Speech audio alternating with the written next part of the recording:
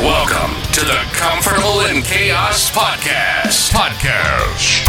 Strangle your demons and let's go.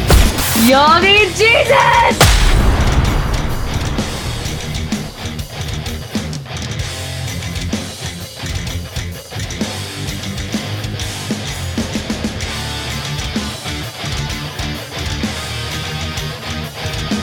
Out of the cool of the evening strolls the pretender. Maybe Jackson Browne was right. Maybe we're all just pretenders. Maybe our politicians are pretenders and we are just pretending that we're actually being led. Welcome to the Comfortable in Chaos Podcast.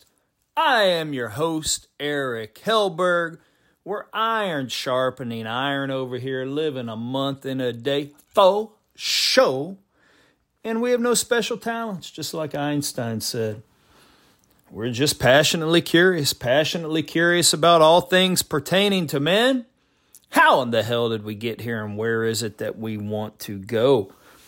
And since we're talking about pretentious and/or pretending politicians, the majority of which are men, although we do have quite a few women, but the majority are still men in every state house in America.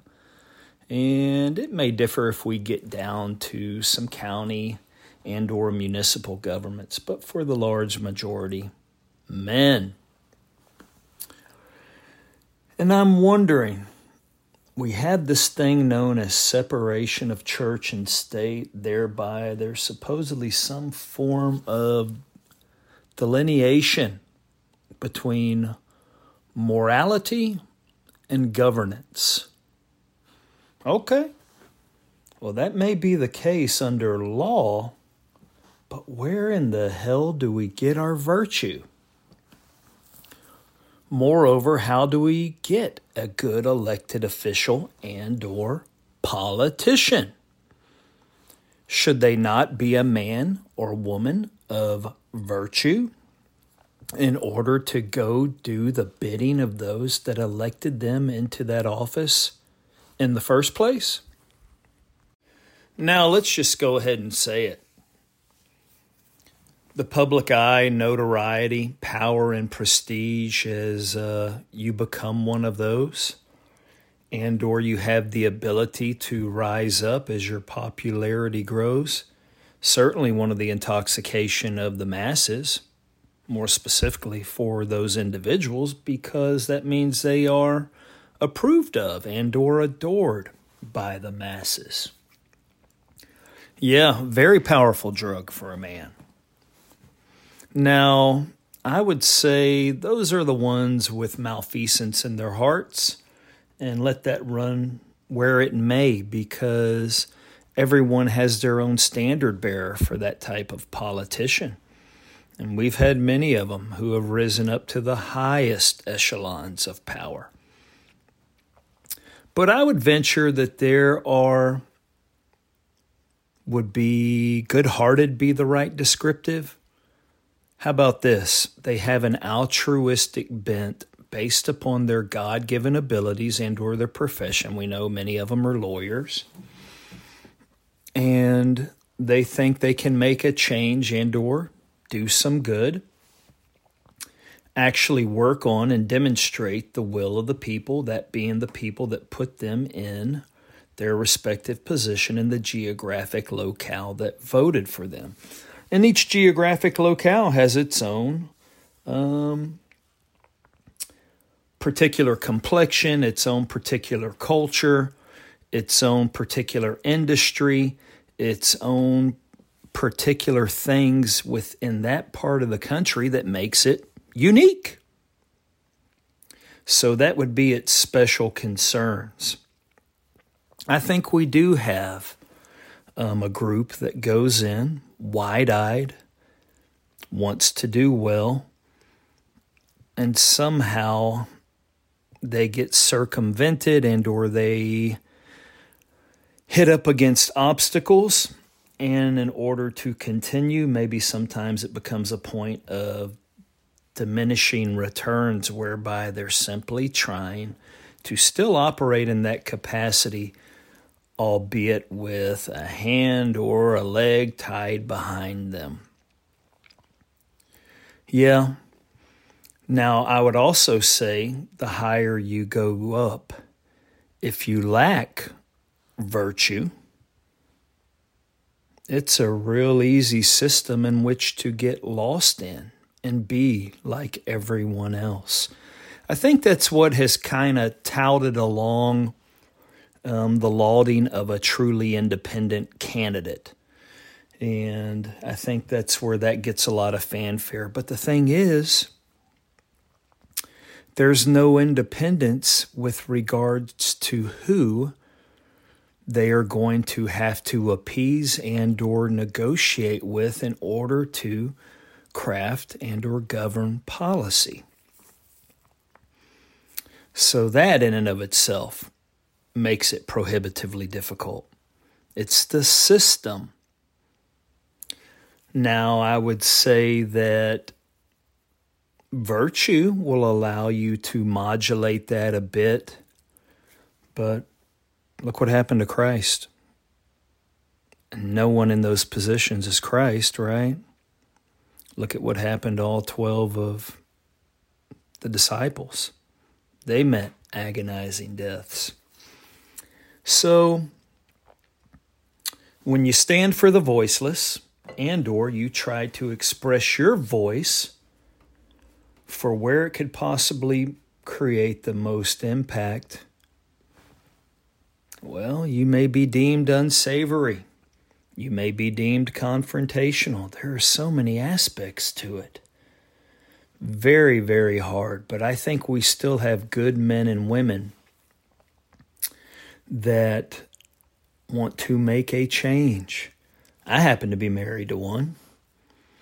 I think she definitely fit that. Didn't need the job, so certainly wasn't seeking it for a position of recognition and or power. Within her own world, she already had that and was content with where she was in life. Didn't need the paycheck and or the benefits. She had already been blessed considerably as a result of a great degree of hard work over many, many, many years. So, like I mentioned earlier, what she did have was an opportunity that was brought before her. She truly thought she could make a difference and that she could serve our respective locale better than it had been done before and fully take into consideration the people and their concerns and voices whereby she was put there. She took it to heart. And if she gives you her word, you're going to have to almost put her to her death in order for her not to complete that. And so in that respect, she is very different. Now, you have also heard me say on previous episodes that experience trumps everything. And I think being born of the people, walking through that dance of life with varied groups, having a varied, background and work experience and demonstrable success in each of those aspects greatly enhances your ability to go into a position that you do not need and then use your giftings. Giftings such as understanding systems, understanding human nature, and then being able to look for opportunities to save time, money, i.e. efficiencies, right? You bring a simplicity to processes, find out what works and does not. not with the typical bureaucracy that we're always banging our heads wondering why would they do that. But instead, working your way through these and getting them to work for you and then finding out the best way. Really being a critical thinker and bringing that to levels of government. But you have to have a guiding principle in which to have that desire, especially if we're talking about virtue. Now, if it's simply self-promotion and or self-gain, well, hey, that's a good enough motivator. We have plenty of narcissistic people in the world that can run with that, and left to their own device, they can achieve great worldly success. We've discussed that many, many different times. But if you're virtuous, and that is the design by which you are trying to construct something new, well, in the case of those leaders and or then politicians, there really is no separation of church and state because their beliefs are molded by a belief in the Lord, and they are going to govern accordingly. What I will tell you they will do different is, for the sake of doing what is correct and in truth, they'll happily fall on their sword as opposed to hiding the sword in the woods, not showing what they are so that they can then be lifted up to another level and seemingly go forward. And when you have someone like that in your respective government, you have someone you can follow. And I think that is what we need. We can continue espousing separation of church and state. Okay, we know it's codified in the law, but why don't we find more people that believe that way and will act upon it? And maybe that will allow us to place our faith in something bigger than the person and know that they have a standard of living whereby they have shown fruit in that area, governed their life by it, and it's something more reliable simply than what is being said. There is a pattern of behavior. There's a pattern of performance and a pattern of behavior. I'll tell you another caveat that makes a potential leader more trustworthy. That in order to get into the office that the people put them in, that they actually undergo a great deal of sacrifice. Their reward is not that office.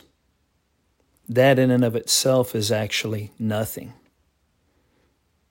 They have to forego a great deal in order to be your public servant. Now, how could that be? Well, all I can speak upon is my own personal experience. I knew the time involved in events whereby I wanted to accompany my wife, and the ones that I did. And I loved it because I could be by her side, be part of that team, be helpful. But we still have 2 children. So someone always needed to be with them. I guess you can forget about them. Or you're old enough where they're grown. Okay, maybe so. But you forego time. That's a great sacrifice if it is meaningful to you. I mean, shoot. That is essential because when you're into the community involvement aspect of it, that's where you go everywhere within the constituency that you want to represent. And you find out what actually matters to these individuals, where their concerns lie, and how you know that those needs can be met sincerely because you're talking one-on-one. There is a great deal of openness because there is no faux, meaning false barrier there. You went to them with the aspiration of finding out what it is that they want, and you are learning. And this is how it will actually be accomplished. But that takes time, effort, lots of it. And heck, I know in my case, my son and I, we visited so many people. Father-in-law was with me too. His Spanish obviously is much better than mine. You have bilingual voters too, right? Yep, heck, we even had to forego a lot of baseball practice to do those things. But it was worth every moment of it. And we learned so much more about the people in our community. And they learned so much more about us. And then, let's say you left a successful career. Well, you move on, you go to represent the people. Before that, other than communal activities and making your I would say, your community better and your civic involvement, now you're actually representing them on specifics of governance, but you forego your actual business that you are so adept at. That falls on someone else. Hey, in my case, I'm not nearly as systemic and or efficient as my wife. So just on a down-home level, heck, we lost our CEO, we lost our chef, and I had to become the butcher, the baker, and the candlestick maker all in one. So because we believed so much in her, and so did the community, we were willing to forego that stability so that a bigger group could experience that same stability. They could get the benefit of that. And we had prayed on it, and we knew it was right, and we knew what she would deliver and make the community in which we live and for our kids to come a much better place. And I think anyone around her who has experienced her has experienced that. That is something you can hang your hat on. So you look at that, a year and a half into a campaign, a year into performing in her capacity, and that's a great deal of sacrifice. Monetarily, that's a big pay cut. And what she used to control for us, now that she does for others, that's a big pay cut. And I'm not nearly as good at it as she was. So that is the sacrifice. You know, I did an episode on will you sacrifice when it comes to your pocketbook? Well, I would think that those are some of the ideal things that you are looking for. And they're very hard to find in an aspiring leader and or politician. Well, when you do find it, and they do meet the criteria that you laid out for them, then that's the time to get behind them and give them all the support that you can muster, because that person is not going to let you down. They will meet you right where you are at, and that is where synergy occurs. And then you can truly have a changeable movement. Just a quick study in politics from yours truly, Eric Hellberg, the host of the Comfortable in Chaos podcast. I bid you bon voyage, my burgeoning flock. Since we're in an era of such political rancor, I thought I would throw that out there. Also, I'm hitting the road tomorrow. Maybe I'll craft you guys some stories. Have to head down to El Valle on the Texas-Mexico border. See what I can procure for my clients from this young lady who has me chasing my tail and resides in Mexico. Very savvy adversary. And next week, when I come back, I'm going to tell you about the time I had to pursue someone that one of the biggest behemoth companies in the world could not touch. They resided in Carlsbad, New Mexico, but they were a joint DEA, FBI informant. And I'm going to tell you about the time, you can really call it that, a bit of a death squad. Came looking for him, but instead, they found me. Take care, my man, and I look forward to getting back to you. Until next time, like and subscribe to the Comfortable in Chaos podcast.